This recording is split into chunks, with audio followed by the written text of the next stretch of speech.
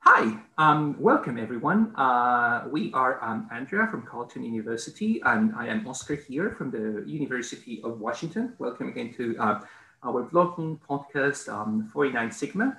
And we have, I think, a very interesting topic for everyone today.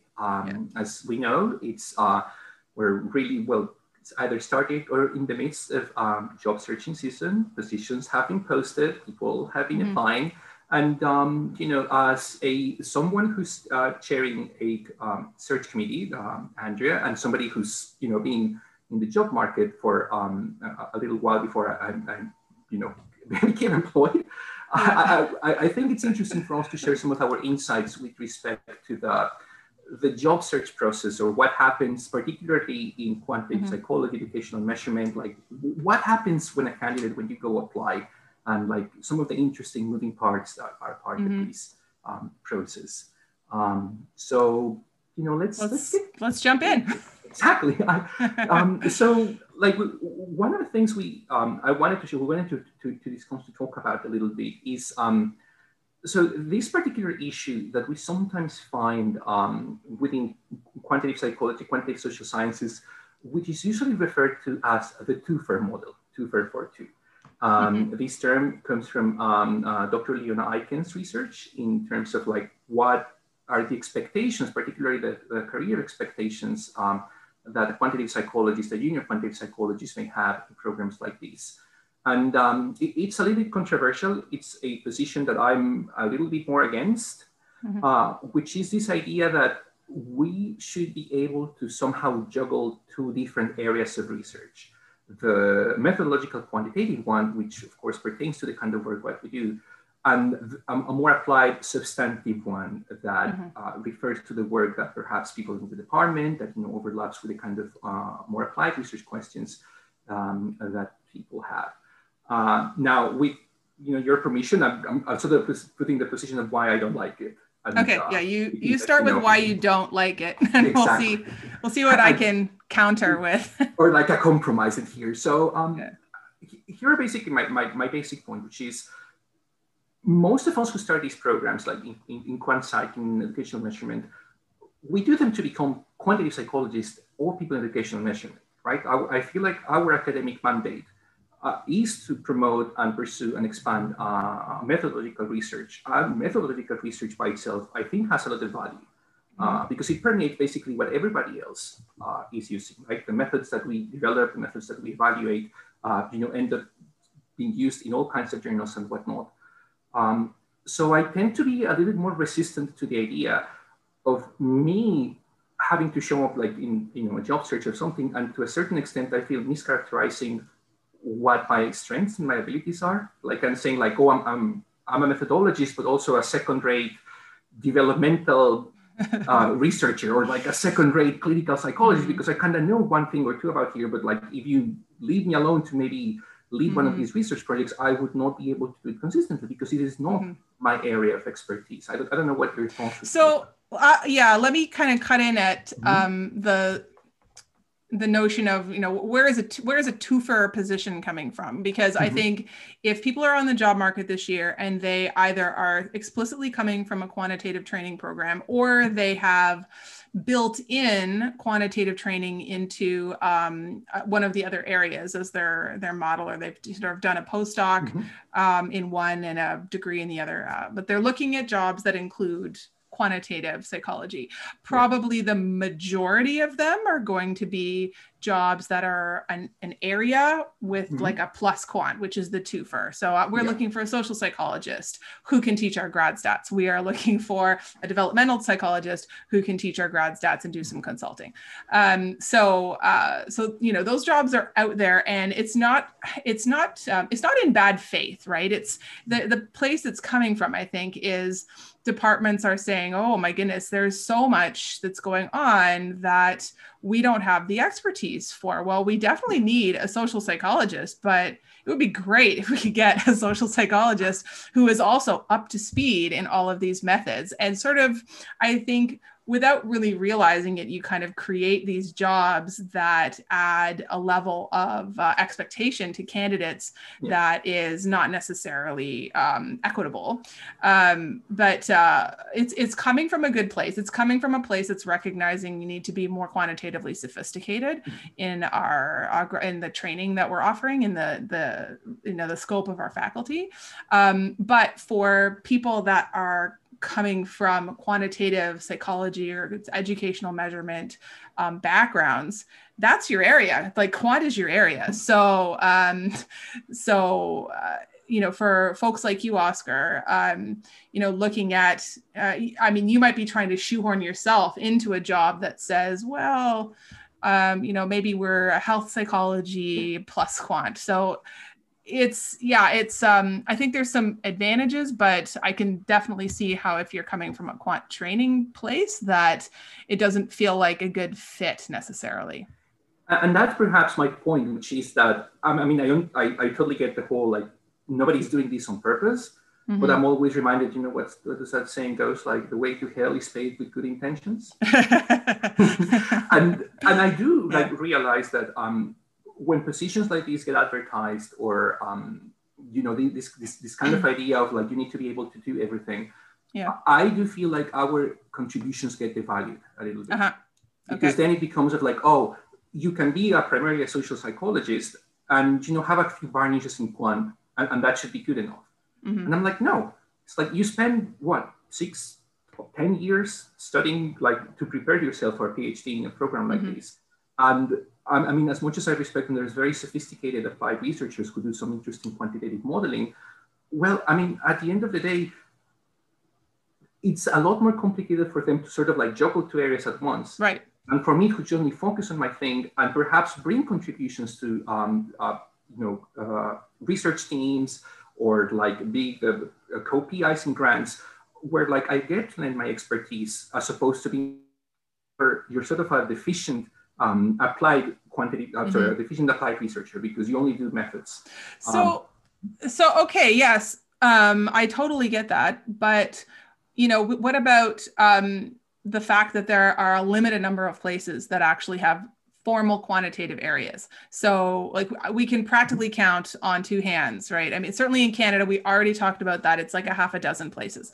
So out of what, 150 universities with psychology departments. So, I'm not sure that it makes sense to sort of, to say, okay, any department who's considering hiring somebody with a quantitative background or quantitative research interests, you have to create a quantitative doctoral area in order to support that faculty. Do you know what I mean? Like if you only have social cognitive development, health or something, then in order to hire a faculty, they kind of have to go in one of those homes or the issue is more logistical, so to speak, rather than in principle. Yeah, that's it. Yeah. Now, if I had my way, we would have a lot more quantitative areas in our psychology departments. In fact, it would be like most of them. So that that's a separate question. The reality is we've got like listeners that are looking for jobs this year, and there are going to be people that are kind of psychology plus quant, or quant plus psychology area that are all going to be looking for these jobs, including there's one at Carleton, right? So in case you haven't heard, we are hiring this year, and it is a quantitative psychology position, although we are a university that doesn't have a formal quantitative area, but we are searching for that specific area. So, okay. So, what do we need to try and resolve about, the twofer model? Like, is it here to stay, good, bad? Like, what are you thinking? Well, I'm thinking, now that you gave me this more kind of logistics perspective and say like, hey, like in an ideal world, we'll have endless funding to have endless programs and then everybody can play in their own backyard. I get like, I see the issue there. So like, maybe even if we try to do this, it's not feasible to do. I'm totally with you. Like, I do feel that one of the big problems of, this replication price and whatnot is that we're trying to get, 2 for 1, the 2 for, or a many for one of saying, hey, like, the social and the cognitive and the quant, and we only have to pay one salary and you cover all these areas. But like, it's like, I don't know, my mother used to say the perennial problem of when the urgent doesn't leave room for the important, which in this case is by prioritizing the, you know, these kind of issues of like, we have limited resources.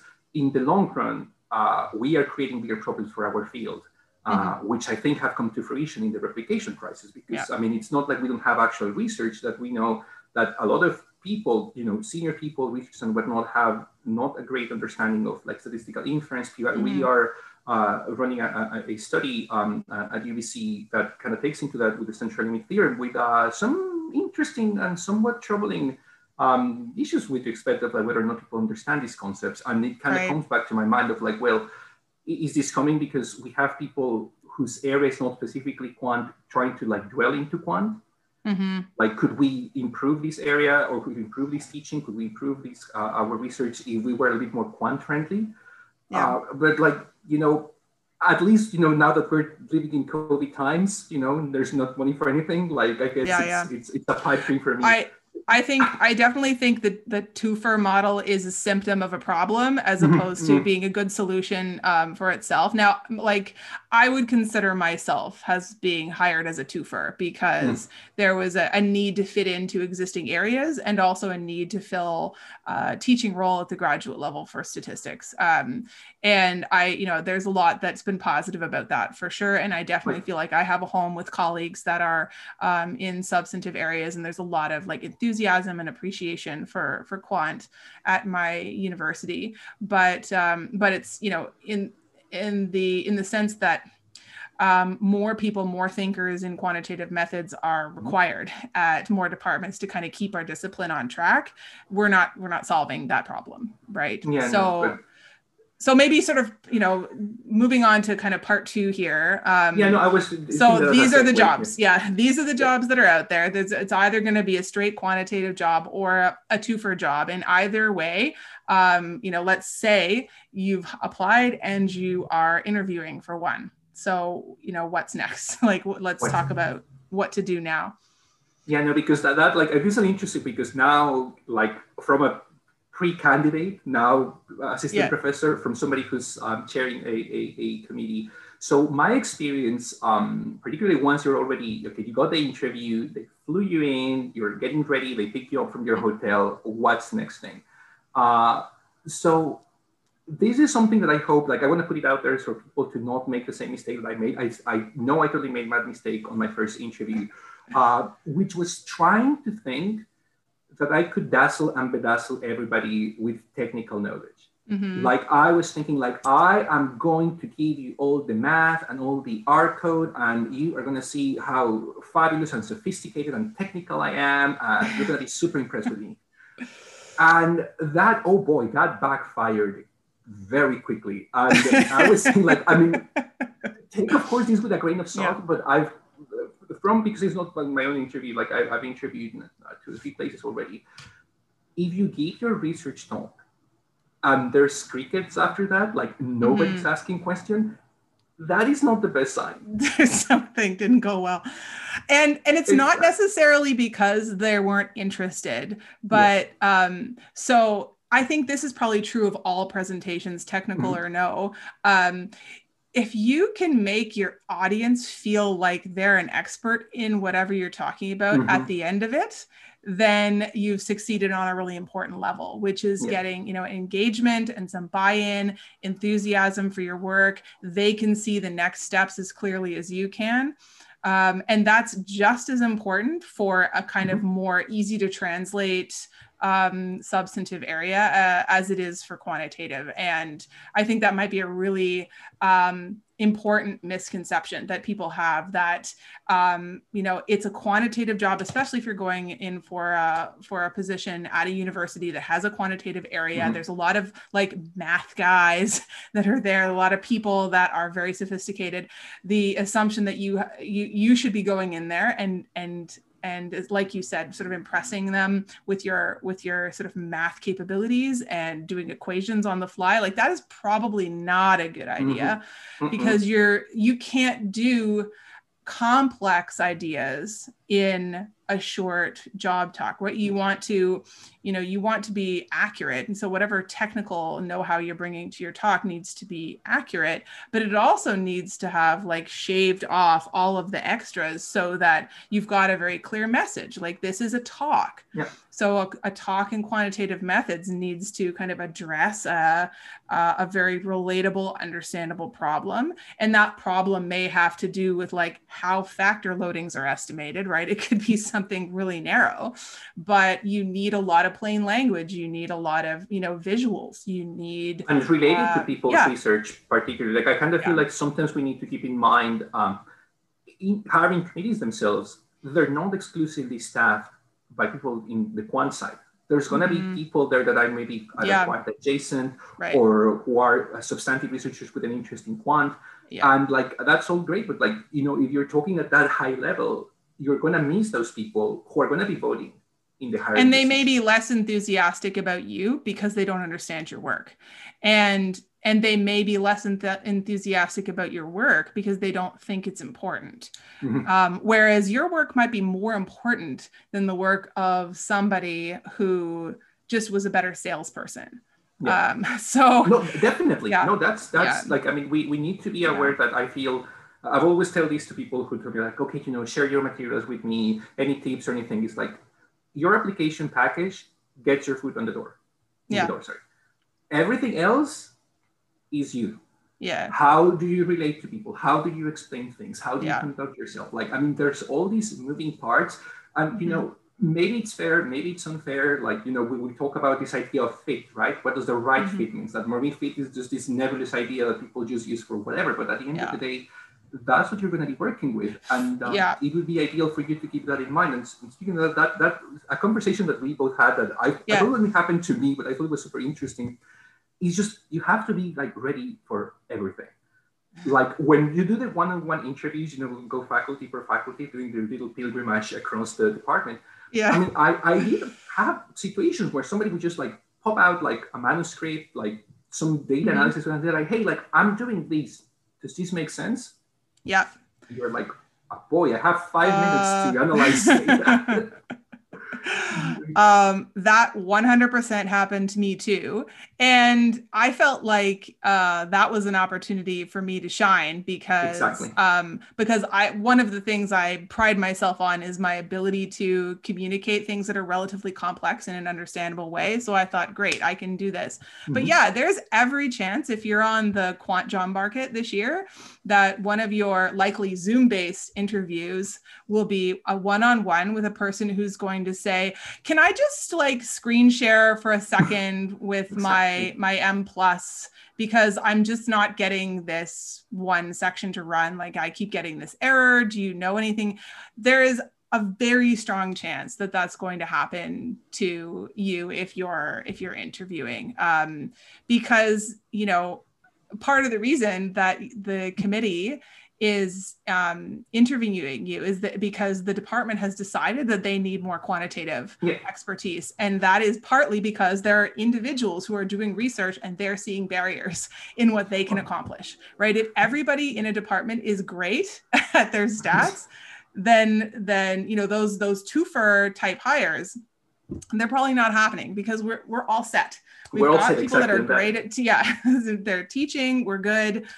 We don't need any new. So yeah, you're going to have people that are having trouble with their code and they're probably going to ask you for help or ask you like, how do I do this in SPSS? So and at the end of the day, I feel it's important to keep in mind, because of course, the first thing that do I have to be like, an expert on everything at every given time? Like, it's more about your ability to communicate the ideas. Yeah.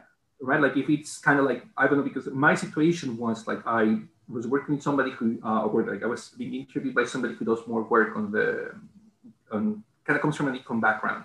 And the methods were very like econ specific, econometrics. And I'm like, okay, I've heard of these things, but I don't really work on them. But I'm going to tell you kind of like what I would do if I were in this situation, which is kind of related to what you're doing, but not really, because like, I don't really understand this. I don't come from this background for these methodologies. And I think because, I ended up landing the job, so I must have done something good, right? It's just this idea that it's like, oh, so it's not so much whether or not you have mastered everything, it's whether or not you can communicate an analysis plan that is sensible given the yeah. And some of that is just kind of, you know, helping people know where to look, right? I mean, and I do statistical consulting at Carleton, and that's, you know, kind of a built into the departmental service, right? Mm-hmm. And yeah, I often do not have the answer to people's inquiries, like that I can't do this model or that model, I'm trying to do something. And a lot of it is like, well, I don't know exactly how to solve this problem, but I think you should start by looking up these 3 things, right? Then, or, you know, this website has good resources, and that will often get people pointed in the right direction. So, I mean, now that's consulting. That's not really necessarily a part of the job process, but it is part of kind of understanding the context of the department you might be interviewing with. They have a gap in quantitative, so try and keep in mind that what you're interviewing for is a position that's trying to fill that gap, and being able to demonstrate the nature of your expertise and the nature of your ability to collaborate and communicate with others, I think is going to be pretty crucial. And now, service, that's an interesting word you're using there, because that sort of like works to open up the other point that we thought was important to discuss, which is you landed a job, congratulations, like first few steps. And service, like it's something that always kind of keeps on coming back to mind, because service seems to be a bigger expectation for people in quant-like programs than perhaps from applied researchers, because of course this idea of like where you're going to be collaborating in other people's grants, you're going to be helping supervise other students who are not necessarily quants doctoral dissertations and whatnot, because you know everybody needs methods and we specialize in methods. And I always recommend people, because now I realize that it's something you can do, is negotiate.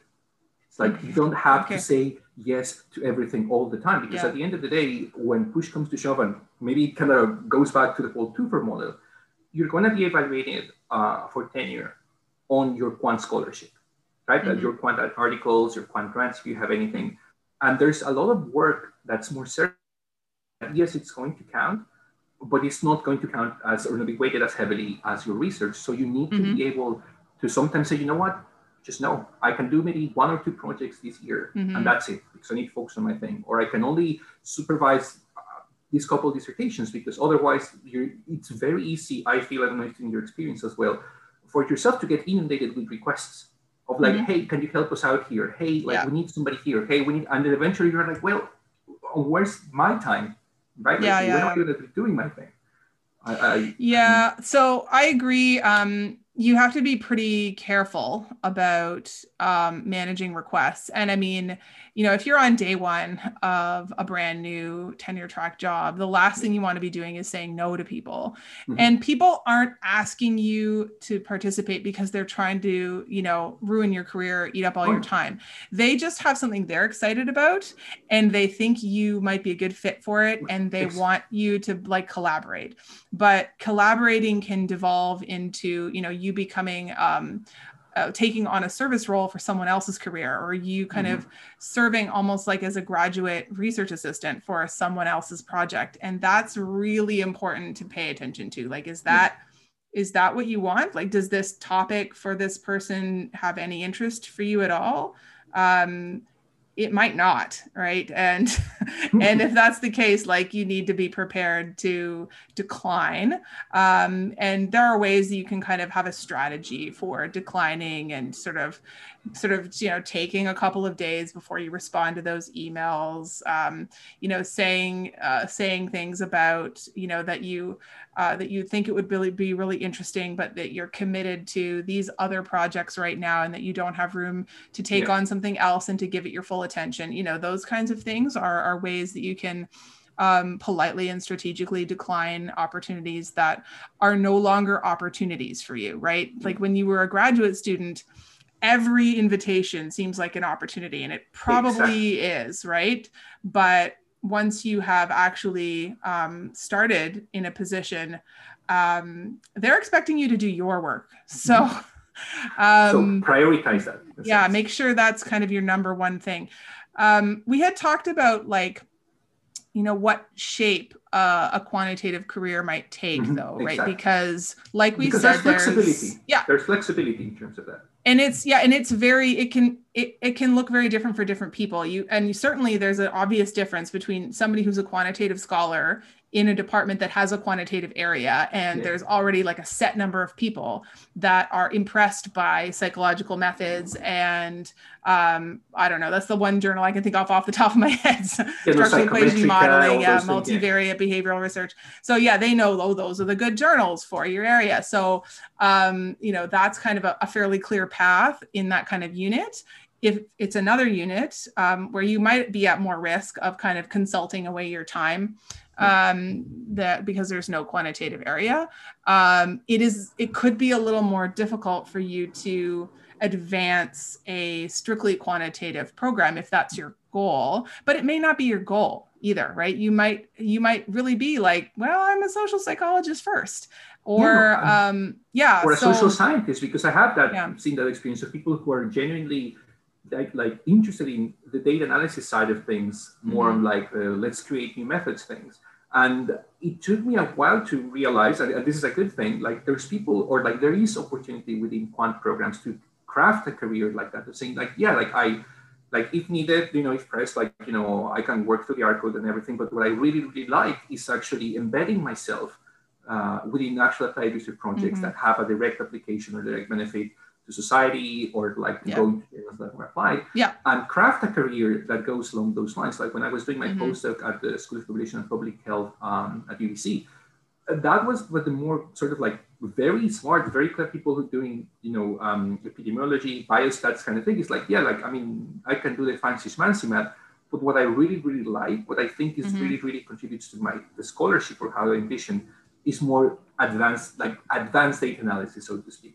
You kind of craft these models, and it's nice to have these opportunities. So if you're at a place that might facilitate that, and there are definitely departments where they're not necessarily expecting you to if you're in the US, you're not necessarily expected to win several R01 grants for your quantitative work and to do a ton of first author publications. That may not be what tenure and promotion is going to look like at your institution. So here in Canada, we have tri-council agencies. I think it's fairly typical to go for quantitative research proposals through NSERC, and to some extent. Well, SSHRC now have the psych methods one, which has, this is very new. Really? Like maybe 2-3 years ago that they I did see that. This kind of new thing of say, like, if you come from psychology or social sciences but you specialize in methodology issues, you now have some money. But this is like super new. Like I saw it a couple of years ago, but I'm like, well, too bad I'm not in Canada anymore. How did I miss that? But it's a good thing, right? Like it means that this kind of scholarship is now being recognized by the funders, which I appreciate. It's you're still putting your work in a grant committee panel where it's mostly people that do not find that interesting. So I know. so that's still a challenge. But I think it's more about when you're in your department, make sure you have a good sense of what tenure and promotion looks like for your department. Like, do they care if you publish a lot of first authored stuff, or are they going to value collaborator, co-applicant on a bunch of grants just as well? It's not clear until you're there. And some universities with different teaching research splits are going to feel differently. So, thinking about that while you're looking for a proper home is something I think to keep in mind, because, it's not the only way to have a career isn't, a PI of a lab doing innovative research in its own right. I think it's what a lot of people initially have in mind, or what you're told is the most prestigious or the correct way to be a scholar, but it's not necessarily the case, and it's not necessarily required for you to have Exactly. I know plenty of people who chose the more like, let's develop methods or more actually use the methods. Career path became tenure grants and everything. So it doesn't seem to be something that we're exposed to as graduate students. Like and I think what's important for us to talk about it, just to put it out there, say like, hey, like if you feel like they're more in the middle, not strictly quant, not strictly applied, but more one way or another, there's room for you. There's room for you. Totally. So yeah, so how do we kind of wrap this all together, tie this together? That was I like that point you just made. Well, well, of course, the first thing is, good luck to all the candidates. Like, I mean, we know that this is going to be like a tough season. Like it's been tough for, I think, everybody, and we're all waiting to see when we can, get out there and like just go back to normal lives. But sorry, I was just. They were saying sorry. I'm gonna jump in. I just want to say, I think that with the number of interviews that are probably going to happen over Zoom this year, there might be kind of a built-in equity bar that kind of isn't there normally, right? I mean, people that are interviewing in person, if you tend to be more gregarious and more socially capable, you have a leg up in an in-person interview. And that is maybe not as true over Zoom, where everybody is a little bit flat. Yeah. So I'm kind of hoping that this will be a strong year for hiring high quality people on things that are not necessarily just their personality. Exactly. So it like I mean, it is just few, I don't know, months since like I've been switching positions. I've noticed that there's been like interesting changes. I'm looking forward to it, like more emphasis on diversity, which didn't unfortunately have the time for. Maybe we'll have just a whole episode on that. Because like I have to be honest with you, like I was very proud of, and I've been told like of the diversity statement that I wrote for my positions, because I realized that for a person who's like mostly quant like myself, trying to like tie in simulations to issues of equity and race and gender and whatnot, like, and I'm like, no, it can be done. Like, I mean, it's important for us to talk about it. Okay. And but at the end of the day, new challenges, new year. But like, to be honest with you, I see more positions advertised than I expected there would be given the pandemic. So I'm hoping this is like at least some sort of silver lining or like a light at the end of the tunnel type thing to make sure. Yeah, I hope so too. So good luck to everybody, I guess. And thanks for listening. We'll see you next time. All righty. Perfect. Bye. Bye.